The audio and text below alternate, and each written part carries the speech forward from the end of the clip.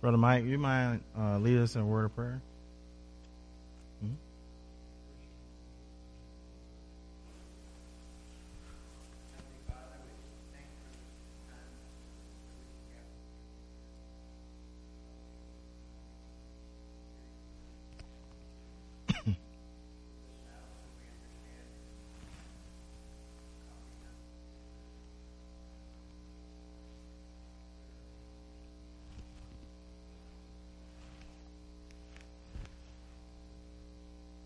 Amen.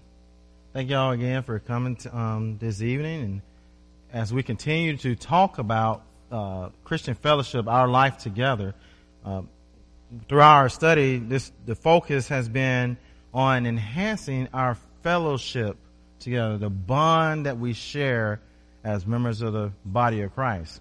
Members of the body of Christ have heard God's word. They've believed it. They've repented of their sins. They've turned away from living in a way that God doesn't want them to live and turning to God. And those that have come to Christ have confessed with their mouth that they believe that Jesus is the Son of God.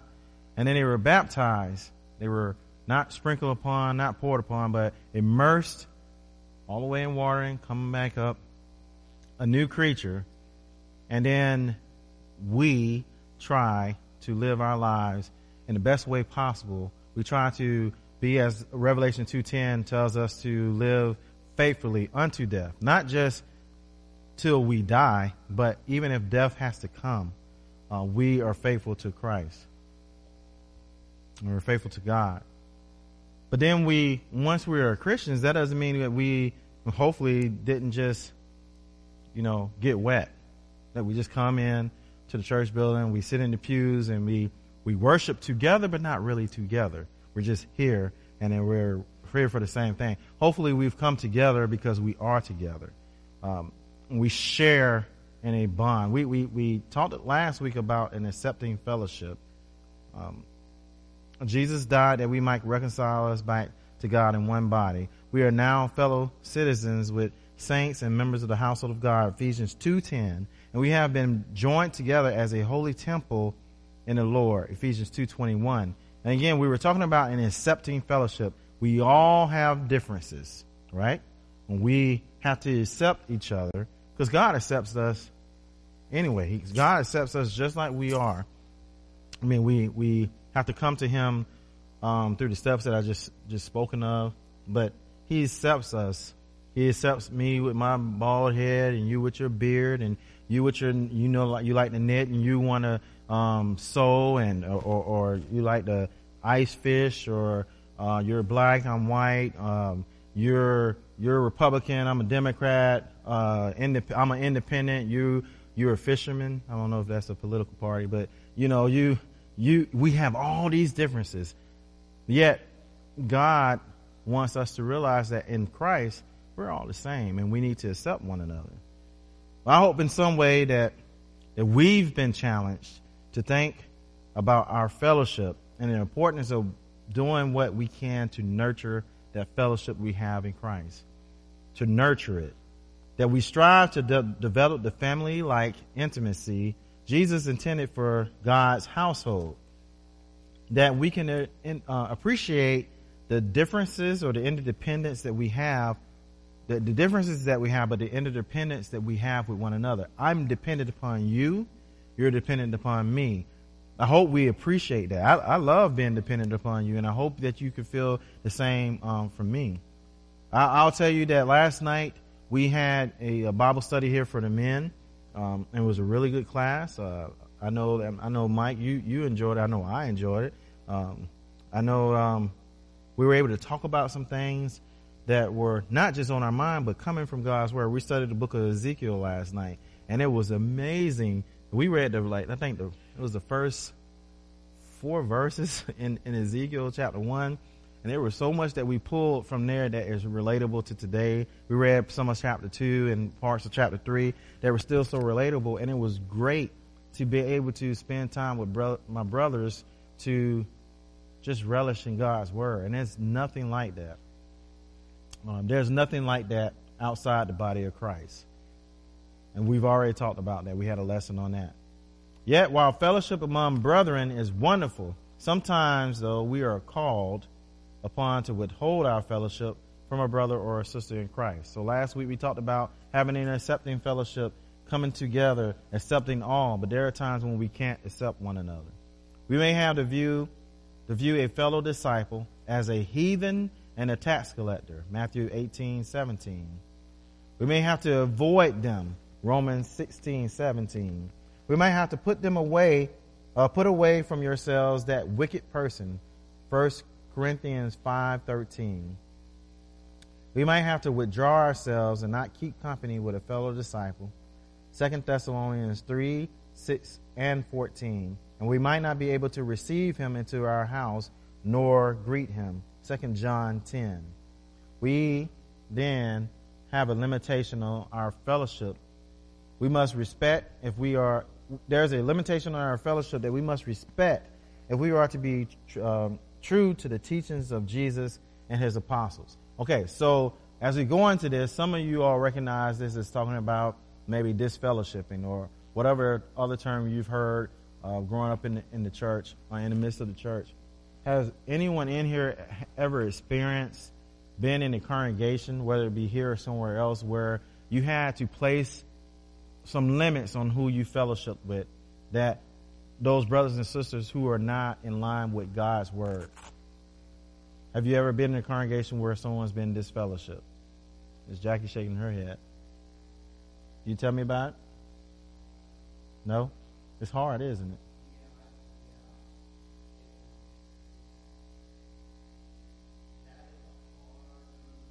Yeah. And I'm not looking for like details. What I'm saying is that, because I've been where a whole congregation is split in down the middle. Because you can't fellowship with some folks that are steady trying to do their own thing and still call themselves, but I'm the Lord's child, and he just wants me to be happy. And there are glaring sins, I guess you can say. No sin is bigger than the other. But when I'm saying there are things that we just know that's wrong. That right there is wrong. Tell me, would I be wrong? Court, if you saw me downtown Anchorage, I'm with another woman and I'm going into a hotel with her locked arm in arm. I mean, you don't know what's going to happen, do you? Can you assume, though, what's going to happen? Yeah. What should you do, brother? Okay, so I'm going to tell you what I would do to you. I would stop my car and I'm running into that hotel. Hey, Corey, how you doing, man? What's going on? I promise you that's what I'm going to do. I don't want to assume something bad's going to happen. But now I saw you, right? And I need to, hey, what's going on? Maybe it was a play I was doing. Yeah.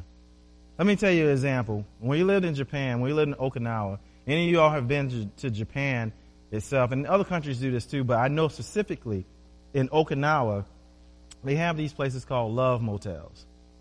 And these love motels, the reason why, the sole purpose they were built is because in some of the Okinawan families, they are huge. And there is no time for the mothers and fathers to spend time with one another. And so they had these little hotels that a married couple can go to spend time with one another, to eat a meal with one another, to get peace and quiet, or to be married, to do married things, right? And each one of these rooms are themed, and you can eat, and you pay by the hour if you want to, or you stay there for a few days.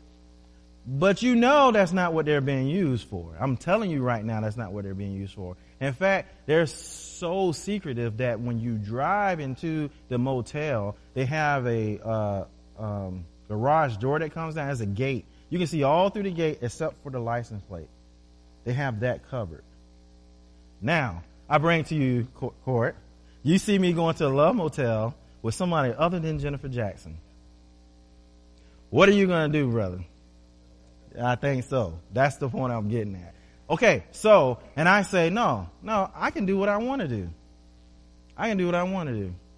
And I'm going to come and sit in here every Sunday. I'm going to be the deacon over evangelism, and there's nothing you can do about it. Would y'all have a problem with that if y'all found out about that? Yes. Should I stop doing that? Yes. The answer is yes, because I'm sure Jennifer's somewhere in the building. She'll hear me, right? No, she's teaching. Anyway, yes. But I still say, no, I'm going to do what I want to do. We've already talked about and we've read through Matthew chapter 18 through 15 through 17. But in those verses, I mentioned before, excuse me, I mentioned before that while these verses are not primarily a checklist, you come to me, I don't listen. Now you bring 2 or 3 more people, I don't listen. Now you take it to the church, I don't listen. Now y'all get rid of me, you disfellowship me. It's not primarily a checklist, but this is what we do. This is a example of how we should follow of dealing with one another. So we get to a point where I say, no, I don't care, elders, church, congregation. I'm going to do what I want to do because I'm a man and I can do that. Are y'all going to feel comfortable if I see you in Walmart and I run up to you, hey, Miss Jackie, how you doing? Are you going to feel comfortable, Mike, talking to me? Court? Any of you all? I hope you don't. I hope that you're saying to me, brother, I still love you. You got to get it right. Not sharing a great time with me, though, because I am living a sinful life. So there's a command to withhold fellowship with one another. This is involving church discipline. Would someone please read Matthew 18, 15 through 17 for me? Matthew chapter 18, verses 15 through 17.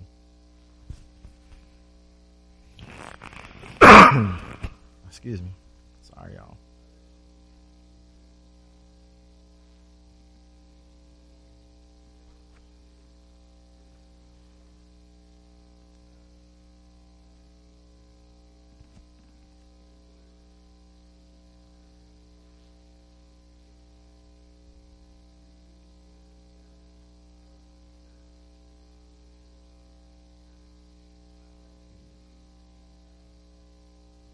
Thank you. Other version says, Jesus in his own words says, let him be to you like a heathen and a tax collector. Spoken in the context of social relations at the time when you're talking about a tax collector. Jews had no social dealings with Gentiles, nor with their Jewish brethren who worked for the Roman government as tax collectors. The whole point here, though, is to withdraw social association from a brother who refuses to repent. If you are associating with a brother or sister who is refusing to repent, they're living in sin. Let me ask it a different way. If you know that this brother and sister is living in sin, and yet you're still associating with them, what could that do to you or for you? What do you think it would do to you or for you? Yeah, come on, somebody. Influenced me in the wrong way. How?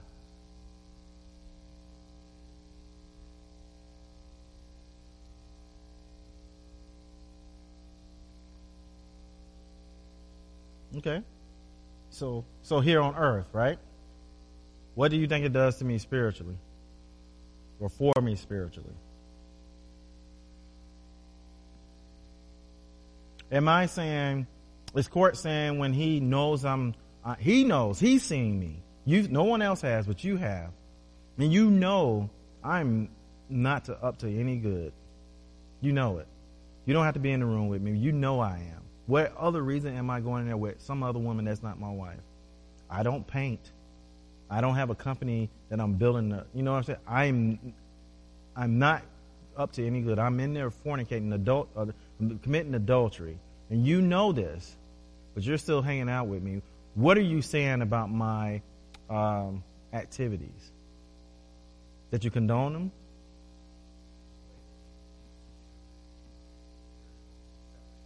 Right?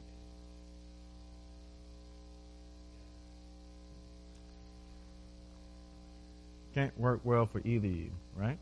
No, it cannot. Anyone else? Well, let's look at as commanded by Jesus' apostles. If you look at Romans chapter 16, Romans chapter 16. Yeah, I know this is a sensitive subject, but we have to talk about it. Romans chapter 16. Someone please read verses 17 through 18. Paul's charge to the church at Rome. Romans 16, 17 through 18.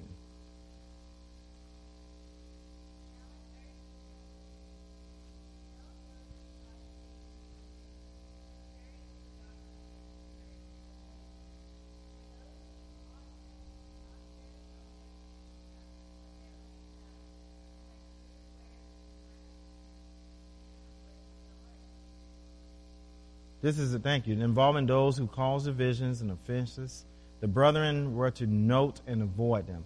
Let me ask you, what is in between heaven and hell? Do you know? I've been having a hard time finding in the Bible. What is in between heaven and hell? Hmm? Yeah, it is a chasm. You're right. There's nothing. What I mean is there's either heaven or there's hell. Yeah, there's a chasm. What I mean is that you're only going to go to heaven or you're only going to go to hell. And so the reason why I mentioned that or asked that question, in verse 18 it says, for those who are such do not serve Lord Jesus Christ. Where is the Lord Jesus Christ? Everybody knows his answer. He's in heaven. Is he in hell? No. So if we are not serving the Lord Jesus Christ, then who are we serving? Satan.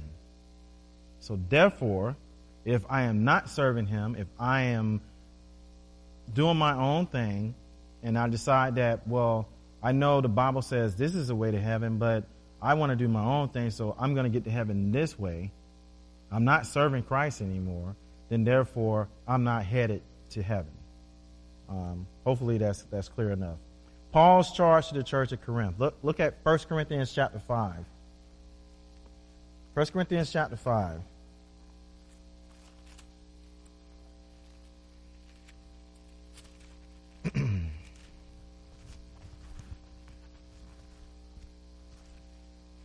I'll start here in verse 1.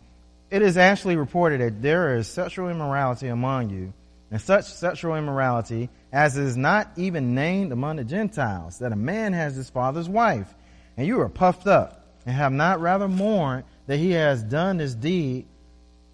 He who has done this deed might be taken away from among you. For I indeed, as absent in body but present in spirit, have already judged, as though I were present, him who has done this deed. In the name of our Lord Jesus Christ, when you are gathered together along with your spirit, with my spirit, with the power of our Lord Jesus Christ, deliver such a one to Satan for the destruction of the flesh, that his spirit may be saved in the day of the Lord Jesus. Your glorifying is not good. Do you not know that a little leaven leavens the whole lump? Therefore purge out the old leaven, that you may be a new lump, since you truly are unleavened. For indeed, Christ our Passover was sacrificed for us. Therefore, let us keep the feast not with old leaven, nor with the leaven of malice and wickedness, but with the unleavened bread of sincerity and truth. I wrote to you in my epistle not to keep company with sexually immoral people. Yet I certainly did not mean with the sexually immoral people of this world, or with the covetous, or extortioners, or idolaters, since then you would need to go out of the world. But now I have written to you not to keep company with anyone named a brother who is sexually immoral or covetous or an idolater or a reviler or a drunkard or an extortioner, not even to eat with such a person. For what have I to do with judging those also who are outside? Do you not judge those who are inside? But those who are outside, God judges. Therefore, put away from yourselves the evil person. This is involving a man who had his father's wife.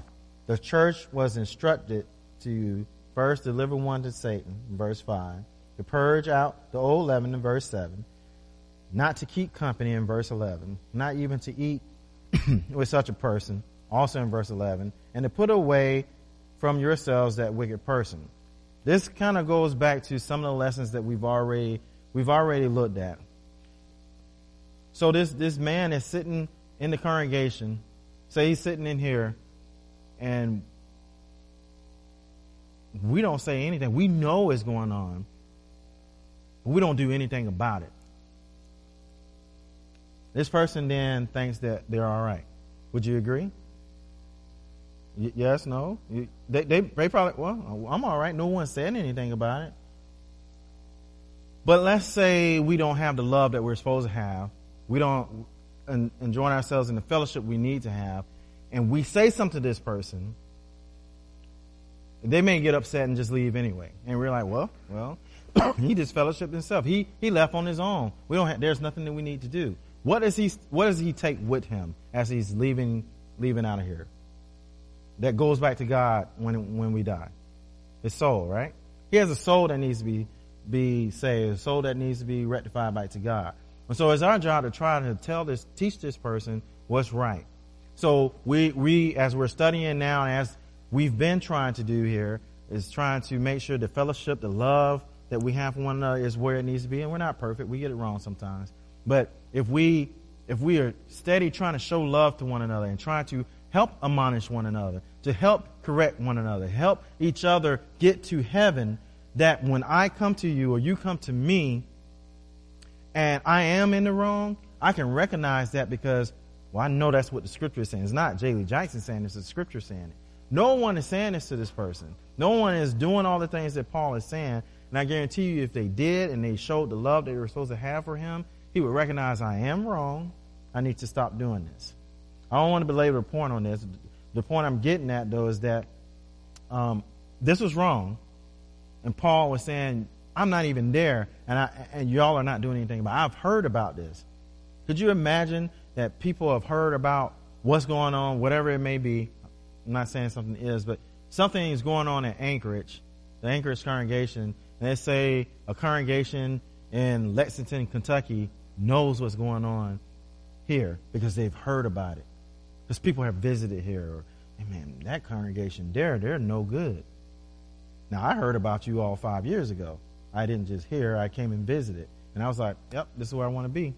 Because they're doing some things, good, great things there. Not a perfect congregation. No congregation is. But I guarantee you, if I would have came here, and I'm a people watcher like a lot of you all are as well, I would have been like, nope, that brother Court, I don't know. You know what I'm saying? I'm picking that Court. I'll pick that Cameron in the back, or Shay, as y'all know him. You know, no, Shay, that brother, nope. I met him and he ruined it for the entire congregation. That's what can happen when you have someone in the congregation or people in the congregation who are living a sinful life. They can make the rest of the congregation and the church itself look terrible.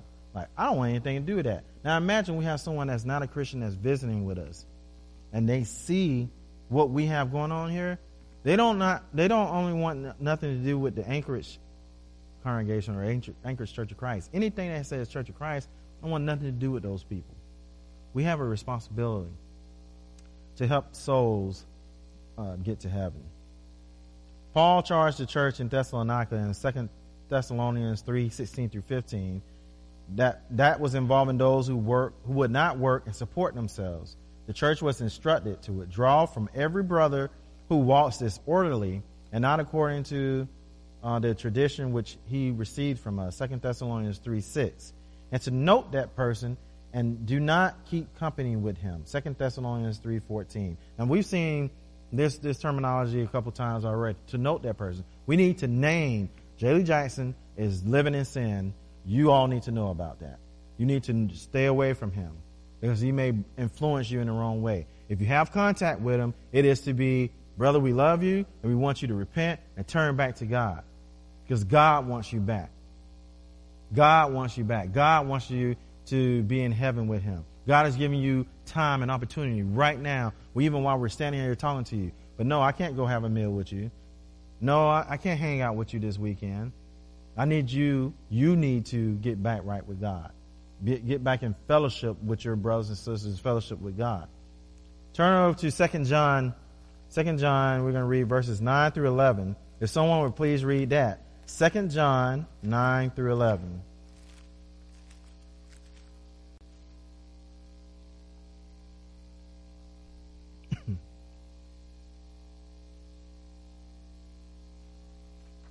Anyone? 2 John 9 through 11.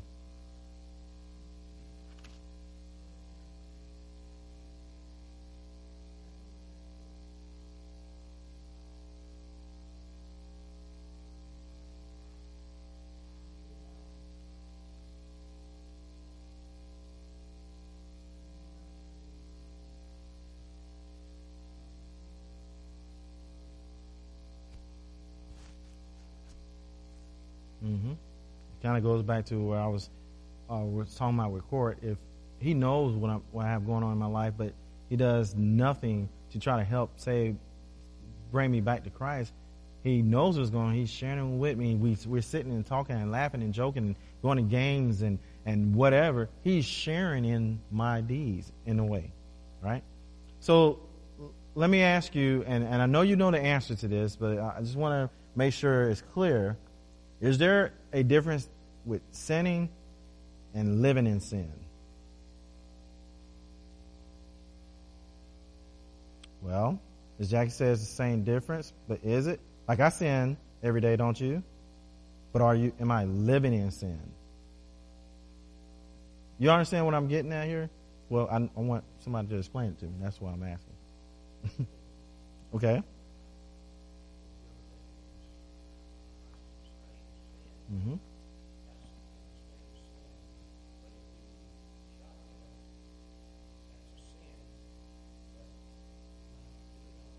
Mm-hmm. That's a great example. Great example. I was explaining this to one of my kids a few years ago. Say hitting my fist, it was a wall, but say hitting my fist on this podium is a sin. I just hit it one time, or, I hit it, or like years later, I hit it again, because sometimes we commit the same sins from time to time. So I hit it, and that's a sin. I repent of my sin, and I ask God to forgive me, and I stopped doing it. That's sinning, but it's not living in sin. But I constantly just keep hitting it. I'm steady sinning over and over, and I'm continuing to keep doing it. Or I sin. Oh, I shouldn't do that. God, please forgive me. And I just turn right back around and I just keep doing it over and over. I'm living in sin. We all sin. Every single one of us. We should work hard at not trying to, because the wages of sin is death. You work hard at something, you expect to get paid. And Scripture says the wages of sin is death. So I work hard at sin, I should expect death. Not just dying, like we're all going to do, or be changed and when Jesus comes back, but that death where we have eternal punishment in hell. That's what I'm talking about. And so when we decide that we're just going to give our lives over to Satan, because basically that's what we're doing, then we're not in the fellowship with God. We're not following the commandments of Christ. We're not serving him. So therefore we're serving Satan. Yes, sir.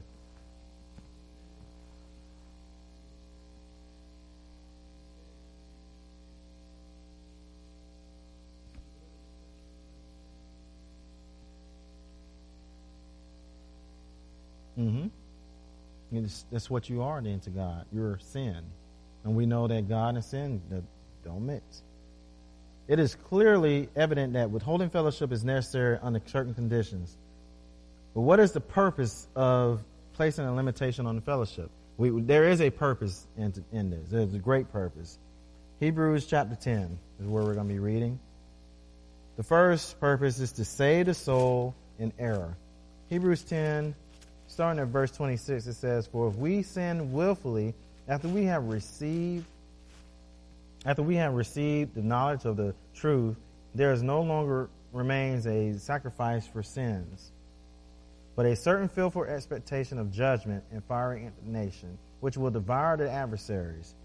Anyone who has rejected Moses' law dies without mercy on the testimony of 2 or 3 witnesses. Of how much worse punishment do you suppose will he be thought worthy who has trampled the Son of God underfoot, counted the blood of the covenant by which he was sanctified a common thing, and insulted the Spirit of grace? For we know him who said, 'Vengeance is mine, I will repay,' says the Lord. And again, the Lord will judge his people. It is a fearful thing to fall into the hands of the living God."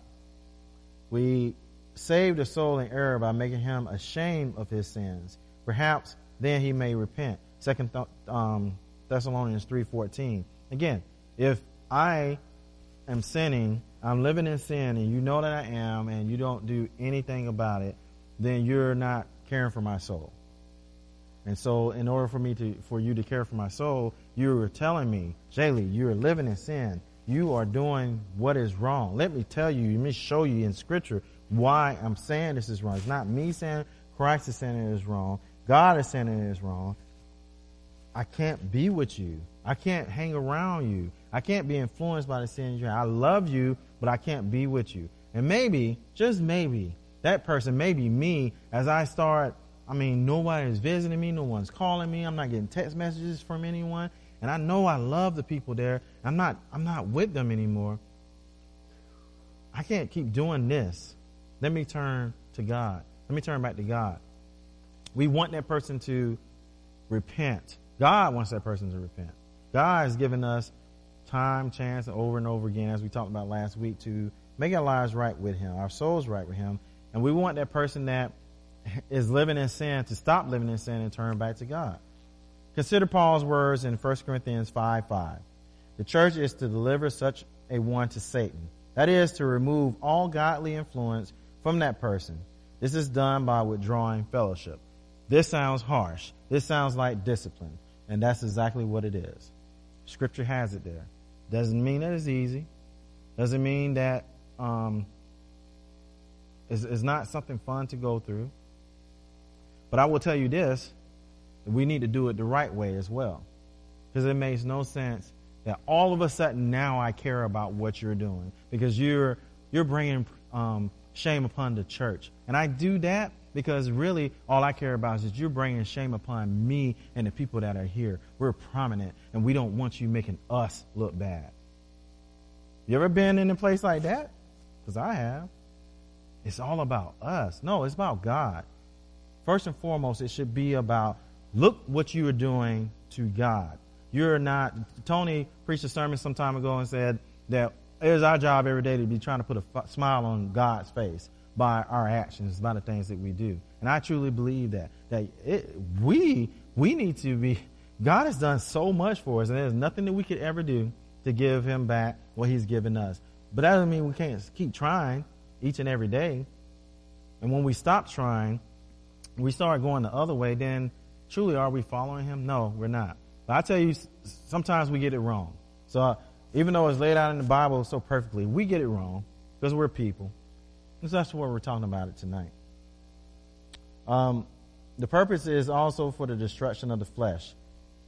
It is fleshly desires, of which pride plays a great part, that encourages one to persist in sin. I don't know if we need any examples for that, but I don't want to stop because, well, I'm a man, and that's what I'm going to do. You can't tell me I'm wrong.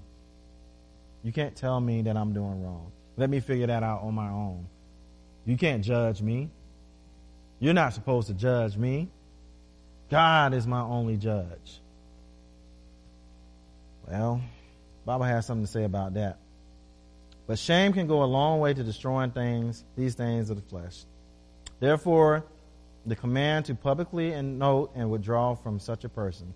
1 Corinthians 5, verses 4 and verse 13. The ultimate goal is that his spirit may be saved in the day of the Lord Jesus. Our concern is not his or even our own temporary happiness. It's not going to make someone happy when, say, the elders decide to stand up in front of us and read a list of names of people or name a person that's living in sin, noting that person. It's not going to make the family happy either. I'll tell you, there are family members that do you think it is easy to be in a family and you have a member of your family that is disfellowship from a congregation? I know of a preacher who was also an elder in a congregation. He had, I think, four or five kids, and he had a daughter who was clearly living in sin, and she knew she was. In fact, she said, "I'm going to do this just to see what the congregation does." But what she was not expecting was that her family also was going to do what Scripture said. Like, she would bring her business to the house, whatever she was doing, and they were like, you can't come in here with that. She said that what hurt her the most, because the family was doing what the congregation was doing. And her dad said, no, I'm doing what the Bible says I'm supposed to do, because you're bringing sin with you, and we cannot allow sin to be around us. And I was like, man, that has to be hard. I can't imagine. And if you've ever had to go through that, or you're going through that now, can't imagine. I'm sure it is hard. I can only empathize with you. But if you are trying to do what God's word is saying, if you want to go to heaven, you're going to do what the scripture says. Doesn't make it easy, though. I hope I've said that enough. It doesn't make it easy. I'm not saying it is. It's easy for me to sit up here and read from my little notes and read from the Bible and say, this is what we're supposed to do, but it doesn't make it any easier. But it's not about our happiness. It's about the salvation of that person's soul on the day of judgment. Therefore, the need for tough love by withdrawing fellowship. But we first have to have the compassionate love that exists before we go to this tough love. Because it's hard to be tough on people that you've never truly shown love for. So a second purpose is for us to save the souls of the other members of the church. This was Paul's point about the need to purge out the leaven in 1 Corinthians chapter 5, verses 6 through 8. Just as leaven infects the whole loaf, so can sin in the camp. There is one story in the Bible that I can think of right now, just when we talk about sin in the camp. Is when, you remember when the Israelites first walked around the walls of Jericho, and they did exactly what God told them to do, right? And on the seventh day, they walked around, was it 6 times? Or it was on the 6th day, excuse me. They walked around, this is on the 7th day. Y'all are going to have to correct me. Y'all have to find it in the Bible. They walked around the wall, I know, more than once. It was 6 times, I believe. They did exactly what God said to do. And he told them when they went into the city that all the spoils belonged to him. Everything had to go to him. But when they tried to go to the next city to destroy that smaller city, they even took less people with them. One person took some spoil and hid it, knew he was wrong. He knew it was wrong and went and hid it in his tent up under in the ground so that nobody would find it. And God did not allow them to conquer that next city because of one person's sin. That's how serious God takes sin. And so we should also. Sin is not doing what God tells you to do.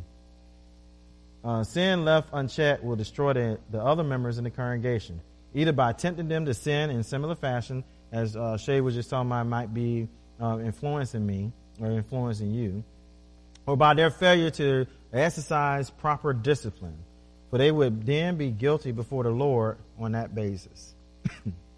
as was the church in Pergamos in Revelation chapter 2, verses 14 through 16. Even if the erring brother does not repent, the church will still be saved. So we can do all we're supposed to do to try to save this brother or sister from their sins, try to bring them back to God. And they just may not do it. We may pray about it, talk about it, try to get this person to come back, try to get this person to get away from their sins, and they just might not do it. We need to do our part. We can't just say, well, they left on their own. We want that soul to be saved. Because wouldn't you want that for you? I know I would. I know standing here right now, if I'm living in sin, I would want you to come and try to bring me back. And I don't want you to stop. Please bring me back. Bring me back. Because God has given me opportunity and chance to still be alive. Still blessing me to still be alive. I would hope that I would listen and come back before it's too late. Thirdly, the purpose for withholding fellowship is to magnify the Lord and his church in the eyes of the world. The world won't see it that way. Look at Acts chapter 5.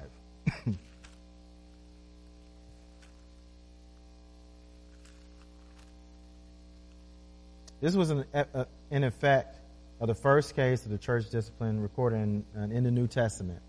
The example of Ananias and Sapphira illustrates how seriously the Lord himself views sin in the camp. So, if you don't know the story of Ananias and Sapphira, I would ask that you go and read Acts chapter 5. But what you will read in Acts chapter 4 is about a man named Barnabas, who he sold some property and brought the money to the apostles' feet. And they had already known who Barnabas was. In fact, they thought of him so much they gave him a nickname, son of encouragement. And Ananias and Sapphira saw this and thought, well, maybe we can get a name for ourselves. Possibly. Maybe we can get a name for ourselves. So we're going to go sell some land. We're going to sell our land, and we're going to make this much, but we're only going to tell them. We're going to tell them we made this much, but we're only going to give them this much. So right there, in their mind, they're already sin. But let me tell you, they had opportunity to change their mind. They did, right? Don't you think? They had opportunity to change their mind, and Ananias stands in front of the apostles, and he says this is how much we sold it for, but he gave this much. It was still theirs. They didn't have to give it all. They decided this is what they were going to do. And they knew he was lying. And he died because of his sins. 3 hours later, his wife comes in, not knowing her husband has died, but she still had opportunity to change her mind. And she lied as well, and she died. That's how serious God takes sin. And so he expects us to as well. The result was, that was in verses 1 through 10, the result was one of fear, yet great esteem, which led to many conversions. In Acts chapter 5, verses 11 through 14. The point is, somebody would say, whoa, you're telling me God will kill you or will punish you because you lied against him? What is a lie? And people will say, no, I don't want anything to do with that. That was total opposite of what actually happened. There were more conversions. People respected God. They had godly fear, godly respect for him. And they said, no, I want to follow this God because he is the God who made heaven and earth. The world is not going to take the gospel call to holiness seriously if the church does not deal properly with sin in the camp. You ever have people in the world tell you that don't seem right? Whatever has happened, that Christian should have known they should have done this and this and this. I'm like, how you know? You're not a Christian. Well, I just know. I know the Bible probably says something like that. That's why I don't want anything to do with it. But I know that those Christians, you're a hypocrite if you're not doing that. You say you're a Christian, but you're not following what God's word says. Now, how do they know? Well, we know, right? And so then we need to be that example for them. They're not going to take us seriously, though, if we're doing the same things they're doing. Then why even be a member of the body if I can just do what I do in the world? I can just keep doing what I'm doing. But when the congregation deals with unrepentant sin in the manner of withholding fellowship, the reputation of the church or the congregation is held in high esteem. At least it should be. Some people will see us as a cult, or say that we're just mean people or we just don't get it. It is not about our happiness. It's about following the truth. There was a time when I know the Church of Christ, even when I was growing up as a little boy, was known for knowing the scripture, knowing the people of the book. And maybe we've gotten away from that a lot. Well, we don't have to still be seen as, we don't have to be seen as people that don't know the Bible anymore. We can get back into it. We are doing that. We can talk about those serious issues and stick with God's word. Because when it comes down to it, it matters to what God thinks about us, not what the world thinks about us. Yet we do want the world to know about the church and to hold the church in high esteem. But we can't do that by placating them, by sugarcoating the things that we talk about if the scripture is talking about it the way it does. When people decide to get serious about sin, where do you think they will go? To a church or to a denomination that winks at sin, or one that provides every proper motivation to turn from sin? I'm trying to get away from sin. I don't want to be a part of it. Why would I go into a religious organization that still is dealing in sin? Again, why would I even go there if I can just keep doing the same things? There's so much more that can be said about the subject of withholding fellowship, but I think we've talked about it enough tonight as it relates to the church discipline. An entire series can be presented on this subject. I don't think we need it, though.